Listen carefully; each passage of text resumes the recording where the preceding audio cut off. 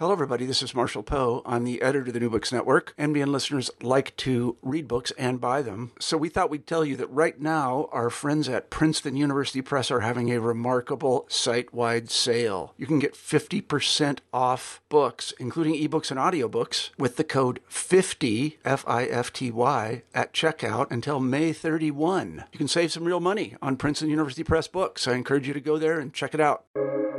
Welcome to the New Books Network. Hello, welcome to New Books in South Asian Studies. I'm your host, Dr. Beke Okealina, and today I have the pleasure of speaking with Dr. Nilanjana Paul, an assistant professor of history at the University of Texas, Rio Grande Valley. Today, she'll be speaking with us about her new book, Bengal Muslims and Colonial Education, 1854 to 1947, a study of curriculum, educational institutions, and communal politics. Dr. Paul, welcome to the podcast. Thank you for inviting me to New Books Network. It's a pleasure to be here. Thank you. Let me begin by congratulating you for this beautiful microhistory. I will actually confess that when I got the book, I wanted to read a chapter of the book in a transatlantic flight and then go to sleep and then pick up later after my arrival, but the narrative was so compelling that I could not stop reading the book until I finished it. So thank you for this beautiful work. Thank you very much. So could you share with our audience a little bit about your research? I'm just curious why the focus on education and specifically why Bengal? So I just talk a little bit about my background and what helped me or motivated me to come to this topic. I am from Kolkata, and I did my undergrad and masters from Jadavpur University in Kolkata itself. And I took a class on Bengal politics, and it was there that I was exposed to that history extensively.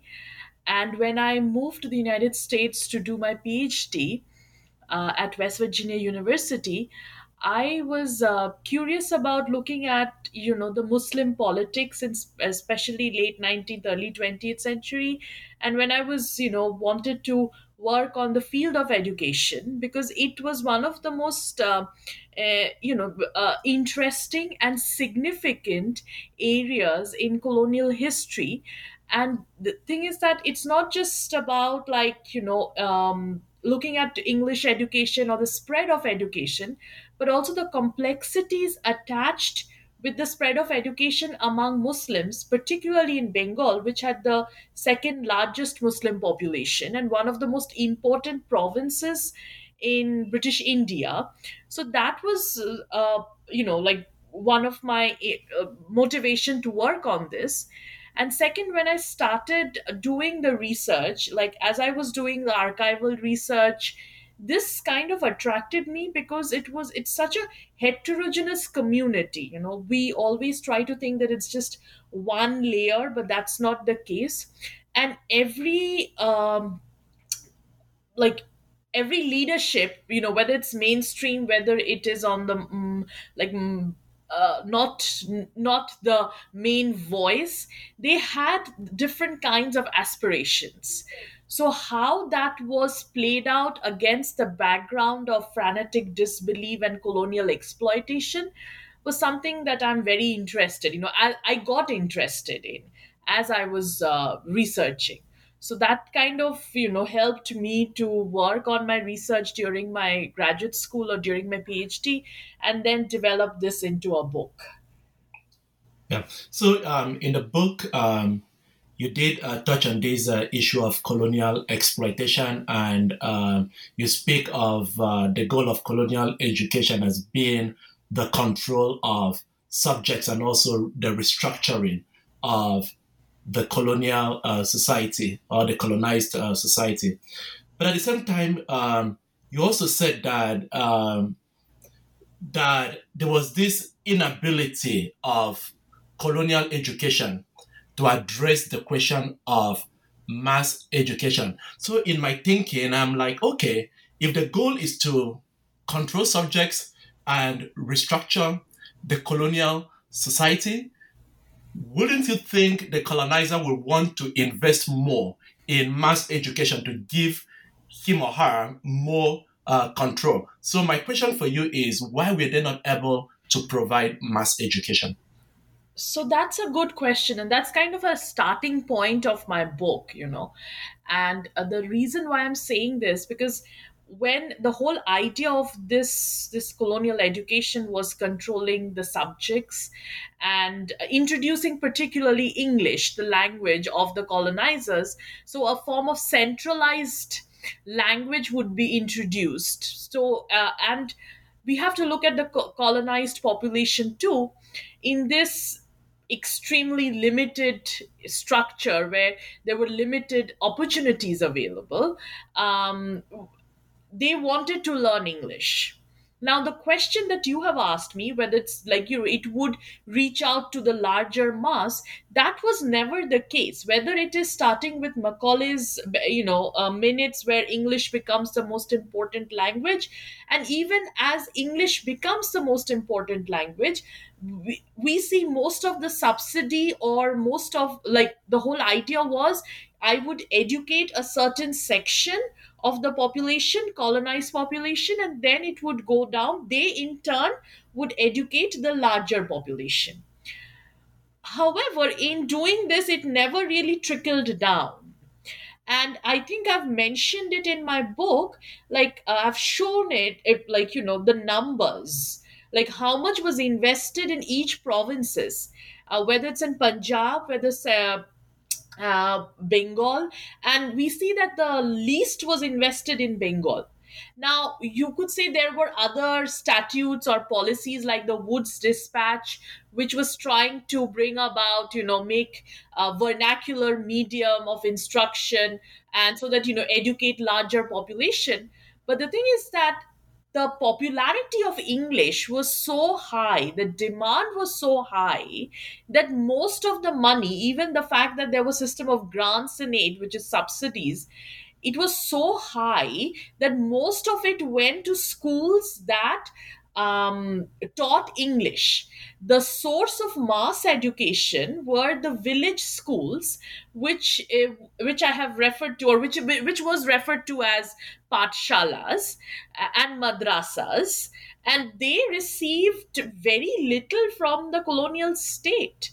I mean, practically none. So the major source of education, or, you know, these village schools and madrasas, did not receive the kind of support from the colonial state as much support the schools which provided English, or, you know, taught English. And most of them that taught English was, at that point of time, were missionary schools.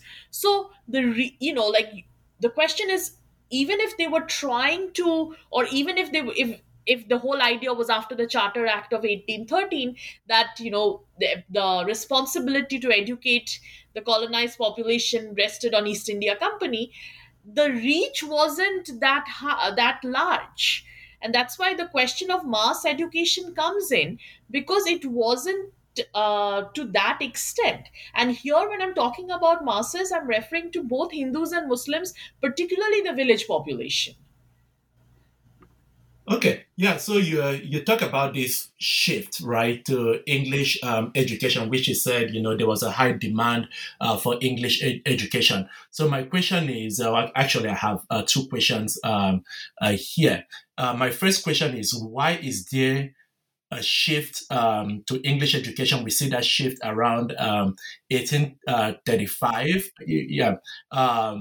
So why did this shift occur? Because it seems like the prior policy of accommodation worked well for the colonial administration because it brought them closer to the people, which made it possible for them to exercise control. So I'm wondering why there is this shift to English language. And the second part of my question is, why is there a great demand? I know you mentioned in the book that most of this demand is in the urban areas.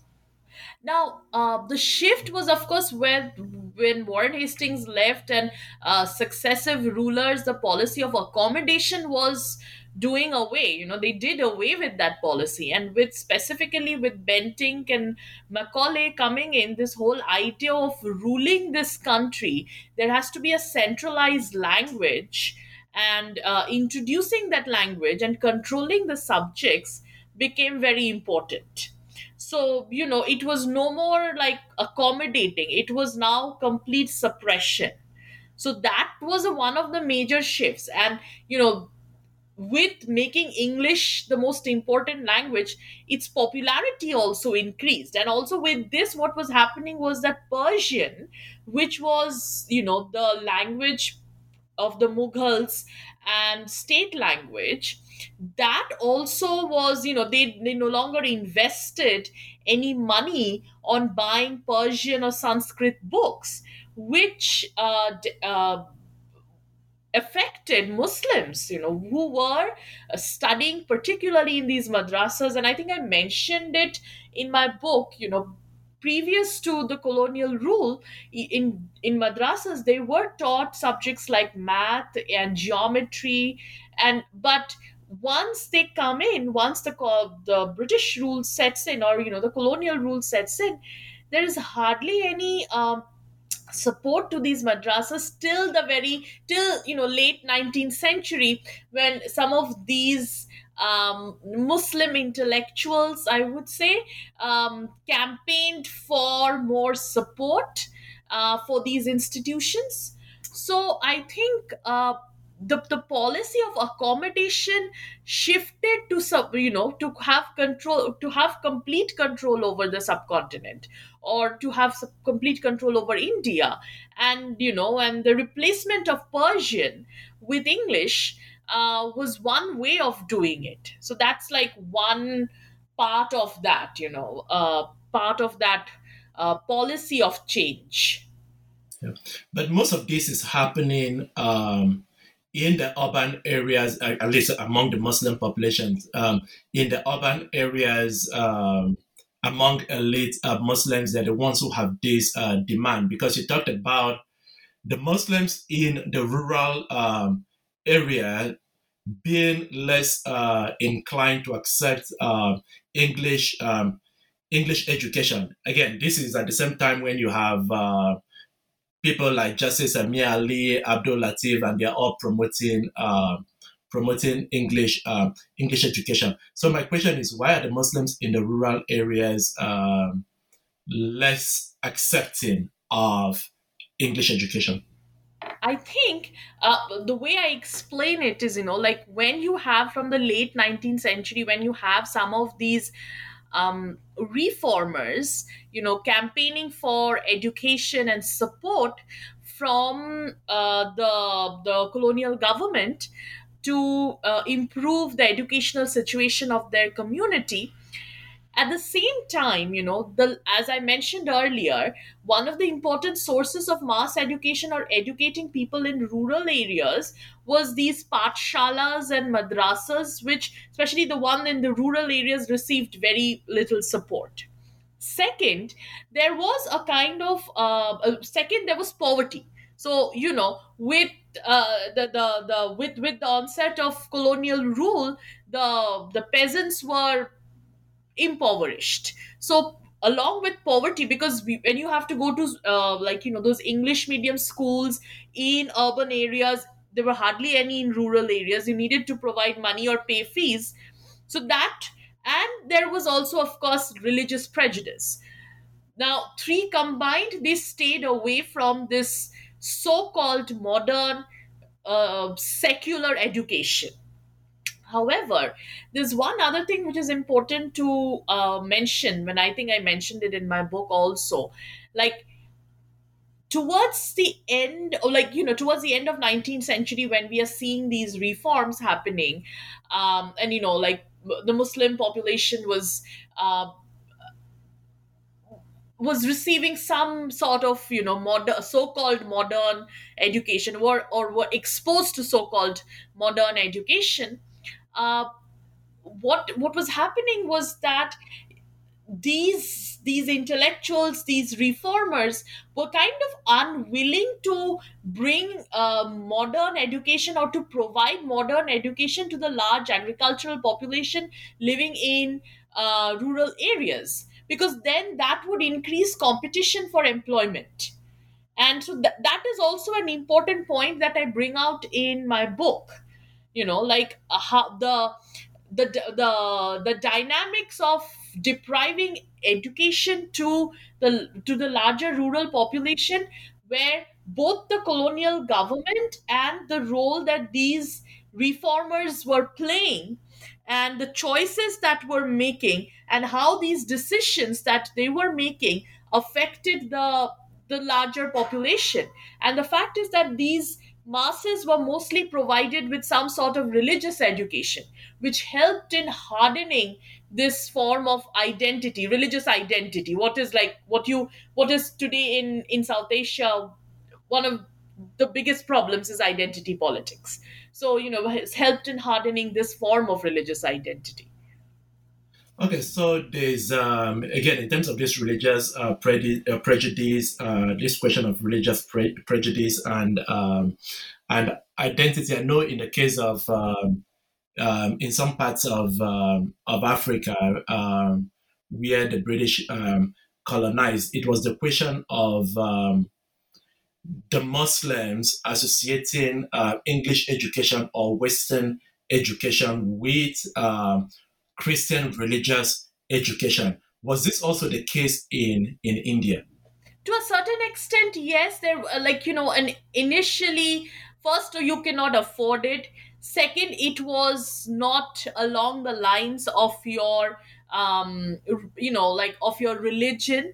So and also because of the fact that, like, they some of the textbooks that I also mentioned it, they had derogatory content about Islam, how it was a religion of violence, and it deprived education to the larger population. So all these issues, or all these factors, were responsible for keeping a larger population away from colonial education, as I'm saying.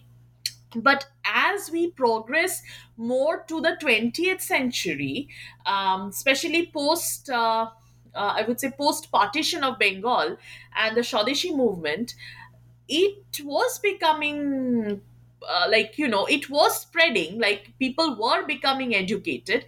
But then also, what was happening was that there was this demand for separate educational institutions. There was also the rise of the Hindu revivalist movement, and the colonial government, in trying to cater to the Muslim needs, as trying to build them up against the Hindus, was also feeding into this.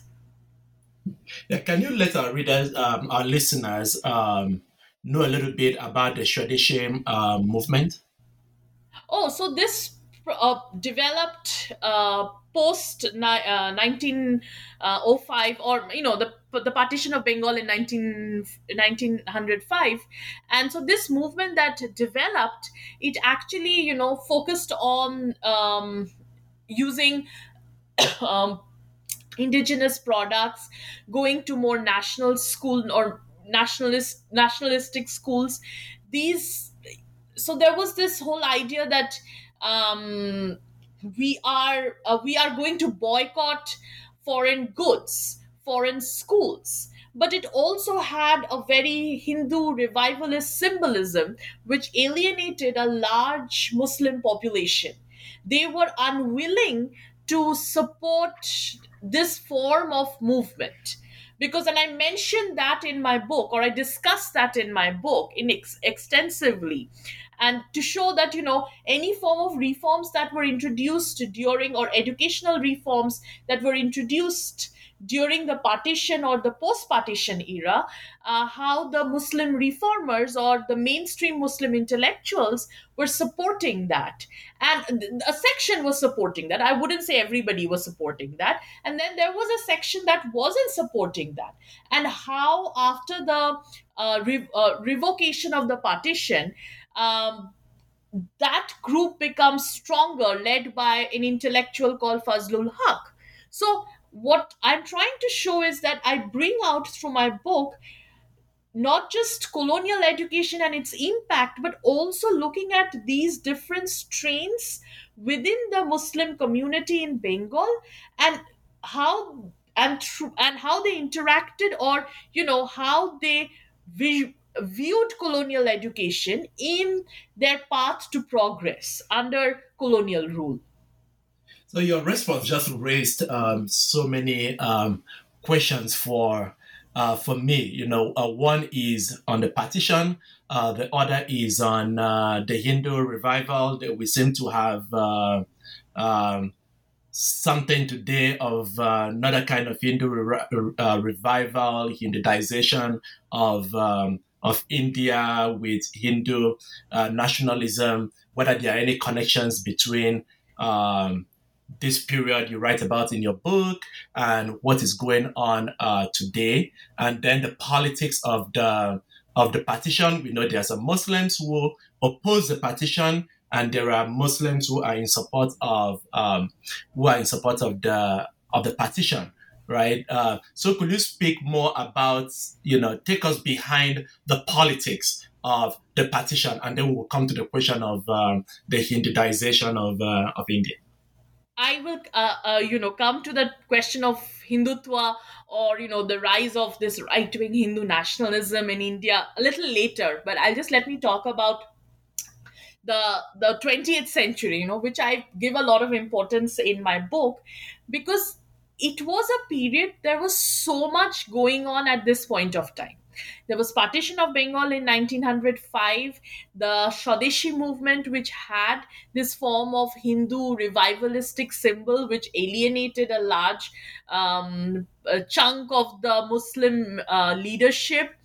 And, so in trying to cater to their needs, and trying to develop Muslim intellectuals as opposite to the Hindus, the colonial government was promoting or supporting some form denominational education. And they were supporting madrasas at this point of time, in the sense they were coming up with schemes like the reform madrasa, where in madrasas you have English education, so that you could be eligible for government jobs. But still, it wasn't, these schemes or these policies were not successful, because eventually, as we go through the decades of 20s and 30s, and even towards the end of colonial rule, we see these madrasas going back to this form of religious education. And that was making them further ineligible for government jobs, because they were of course not exposed to modern secular, so-called secular education. As that was happening, so there was constant tension between these communities over what kind of education should it be. As they were, like as people were getting educated, there was also separatism, like it was also promoting a form of religious separatism. That's what I'm trying to show through my book. And it's not, I mean, this is also shown through institutions, educational institutions. And one of the institutions that I give a lot of emphasis on in my book is Dhaka University. Though I have talked about other institutions, even towards the end I talk about female education and some of those institutions, but I have given a lot of significance, or importance, to Dhaka University and the communal politics over that. How some of the leaders, the Hindu leaders, or vice chancellors of Calcutta University, was opposing um, uh, Dhaka University. And they were like, it was not the Oxford of the East, but referred to as Mecca of the East. So there was constant opposition to Dhaka University.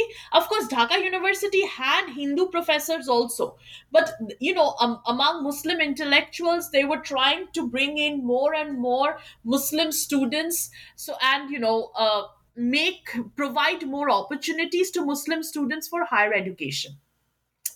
But that was also a problem for Hindu intellectuals or Hindu leaders.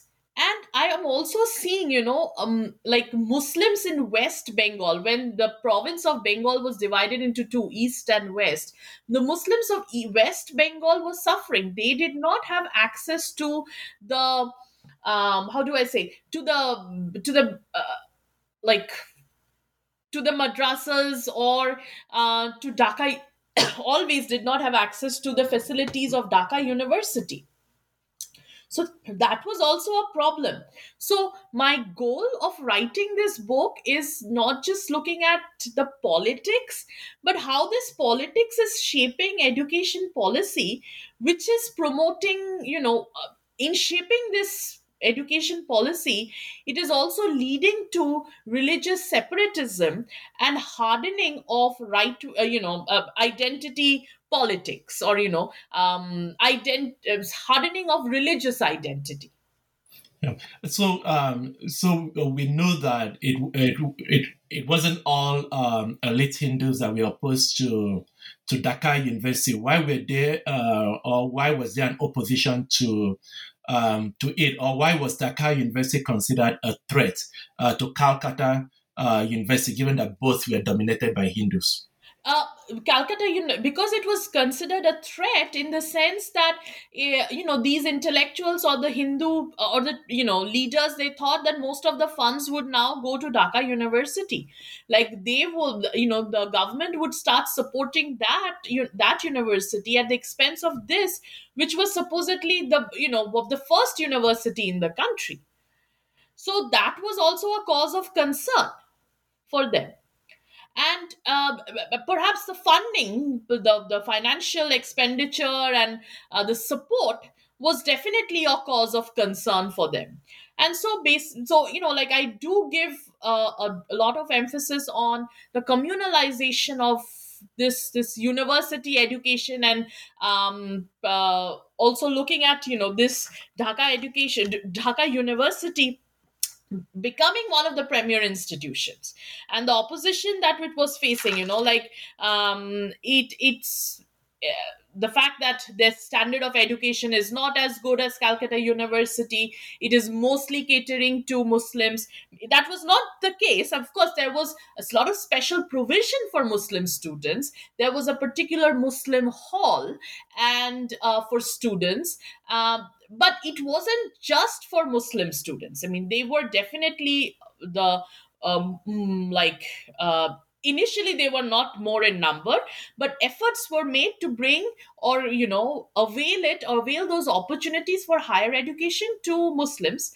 But of course, that, the support that the government was giving to, or giving to this university, was disliked by Hindus.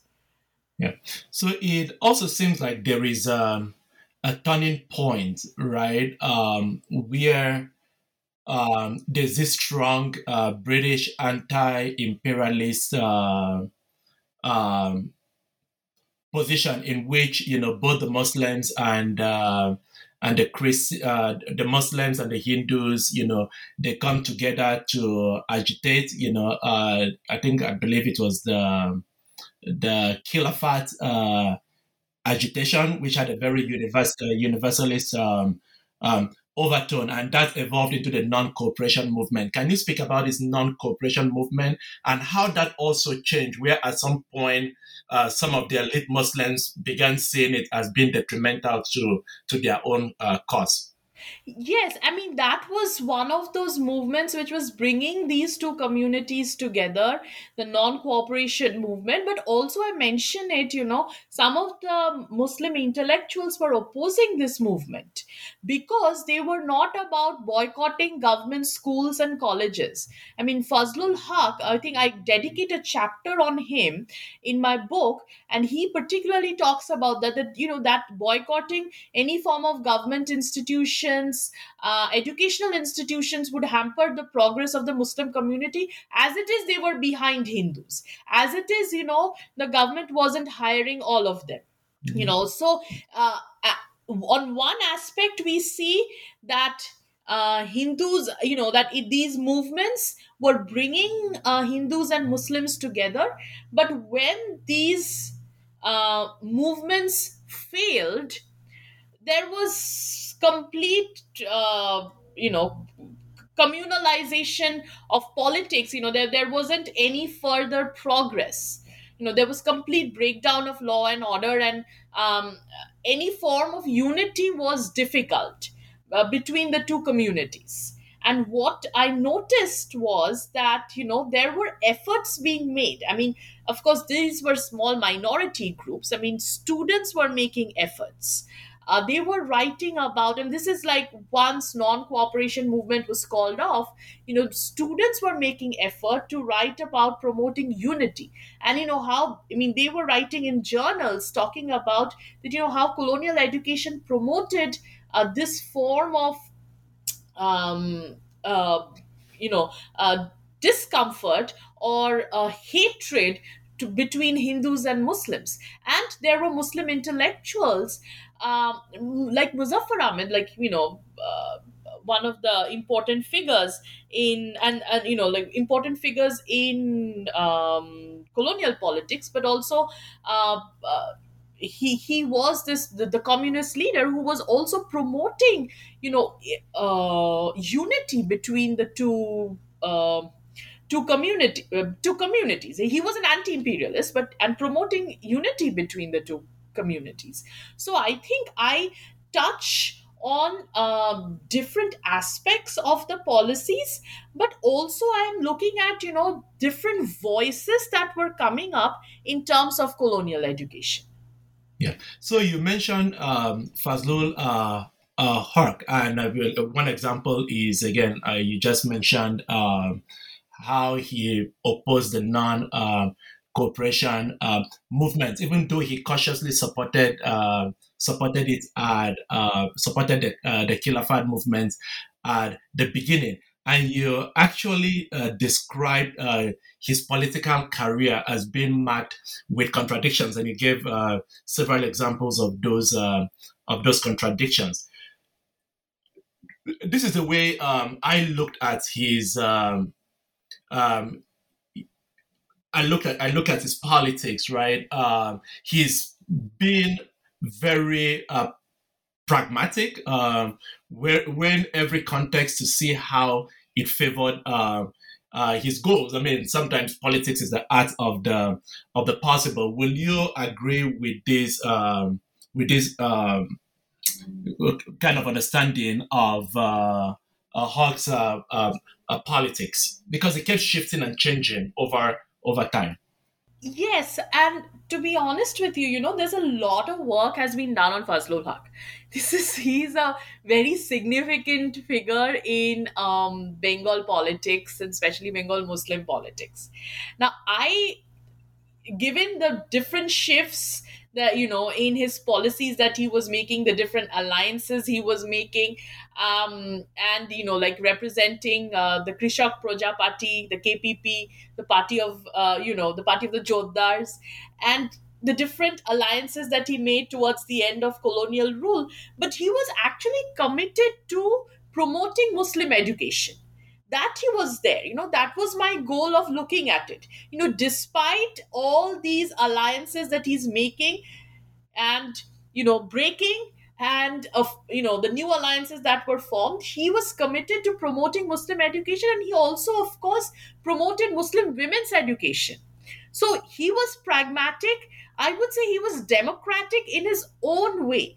Given the circumstances that he lived in, he worked within those circumstances to achieve his goals. And in this, he was actually making effort to promote primary education because he supported that. And different districts of East Bengal, whether it is Moymonsingo, and Bogra, they were trying to bring about primary education. And he also promoted women's education by establishing or playing a crucial role in starting Lady Brabourne College in Calcutta. I mean, that's one of the most important colleges today for female education. So he was democratic in his own way, given the circumstances. Yes, he was secular, but at the same time, he wanted to promote the interests of his own community also. Okay. Yeah.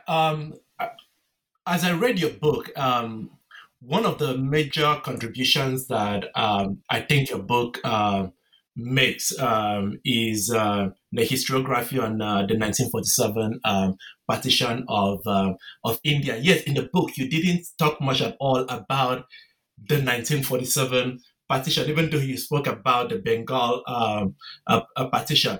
Can you just share with us more about these connections? Sorry, can you just be a little bit more clear? I didn't get that point of yours. So, how does your book help us understand the 1947 partition of India and Pakistan? Okay, thank you. Now I'm a little clear with it. So my book is actually showing you, this communalization of education, and in this process, how towards the end the situation was so bad, it was so communal that at the fact is that it starts with these policies of appeasing one community over the other, and in trying to do so towards the end, it is such a difficult and a communal situation that it was difficult for the two communities to live together. The Muslims would say it's the Hindu tyranny. We don't want to live under this under a Hindu government, because in Pakistan, though they did not know where Pakistan is going to be, they said under Pakistan you did not have to compete for jobs with Hindus. You can have the kind of education that you want. It wasn't like it was an elusive dream, but they wanted that because the situation was so communal. And there was, of course, I mean, the British or the colonial government had a huge role to play, promoting this form of separatism, or supporting this form of separatist politics led to complete breakdown of unity between the two communities. Okay, so I'm not going to let you go without asking you, bringing you to a question I asked earlier on Hindu revival. Which you spoke about earlier, and how that fits into what we are seeing in India today. Does your book help us? How does your book help us understand this new Hindu revival or the Hindutization of India? Or what can we learn from your book? Yeah, I mean, this is a very difficult question. Like, I feel when I was growing up, at least there was, I mean, this this communalization, rise of Hindu identity politics, it started in the colonial period, the RSS, all of these organizations. But what we see today in India is a very virulent form of Hindutva politics, which is taking over every aspect of our lives, whether it is in education, where secular ideals are not propagated, and you have to learn about these people like Savarkar in your textbooks, and especially textbooks, the way they portray the Mughal or the medieval period, and complete um, destruction of any form of secular ideals that we are seeing today. Everybody, the rise of this form of identity politics, or religious, hardening of religious identity, it is only giving rise to Hindu Rashtra and or Hindu nation, and we are constantly moving away from the secular ideals that our constitution laid down. I mean, 20th century, India was one of the first nation to be decolonized and achieve independence. Yes, there are several problems to the politics also. The process of decolonization had severe impact on population, mass murder, rape, and it was just a mere transfer of power. But there was a huge fight that went on, and we were trying to become a secular nation. But what we see today is, we are moving away from those secular goals, and which is definitely a cause of concern for the minorities that are living, uh, they are living in fear in India today. I mean, whether it is in terms of religion or even in terms of caste and class. Okay, thank you so much. So, what are you working on? What's your current project that you're working on? So currently, I've finished this book and I have to file my tenure. I have started working on female education in India, and I think my last chapter of the book was on Muslim women's education, particularly look at educational institutions. But now I have started working on, I've just like I mean, women's education in India, particularly looking at in school education, and also looking at the spread of medical education among women. Okay, I hope you will come back to the podcast when you're done with that project and speak with us about the book. Thank you. Thank you very much for having me. Thank you so much, Dr. Nilanjana Paul. Thanks for sharing with us about your book. The book is available on Amazon and on major bookstores around the world. Thank you for coming on the podcast.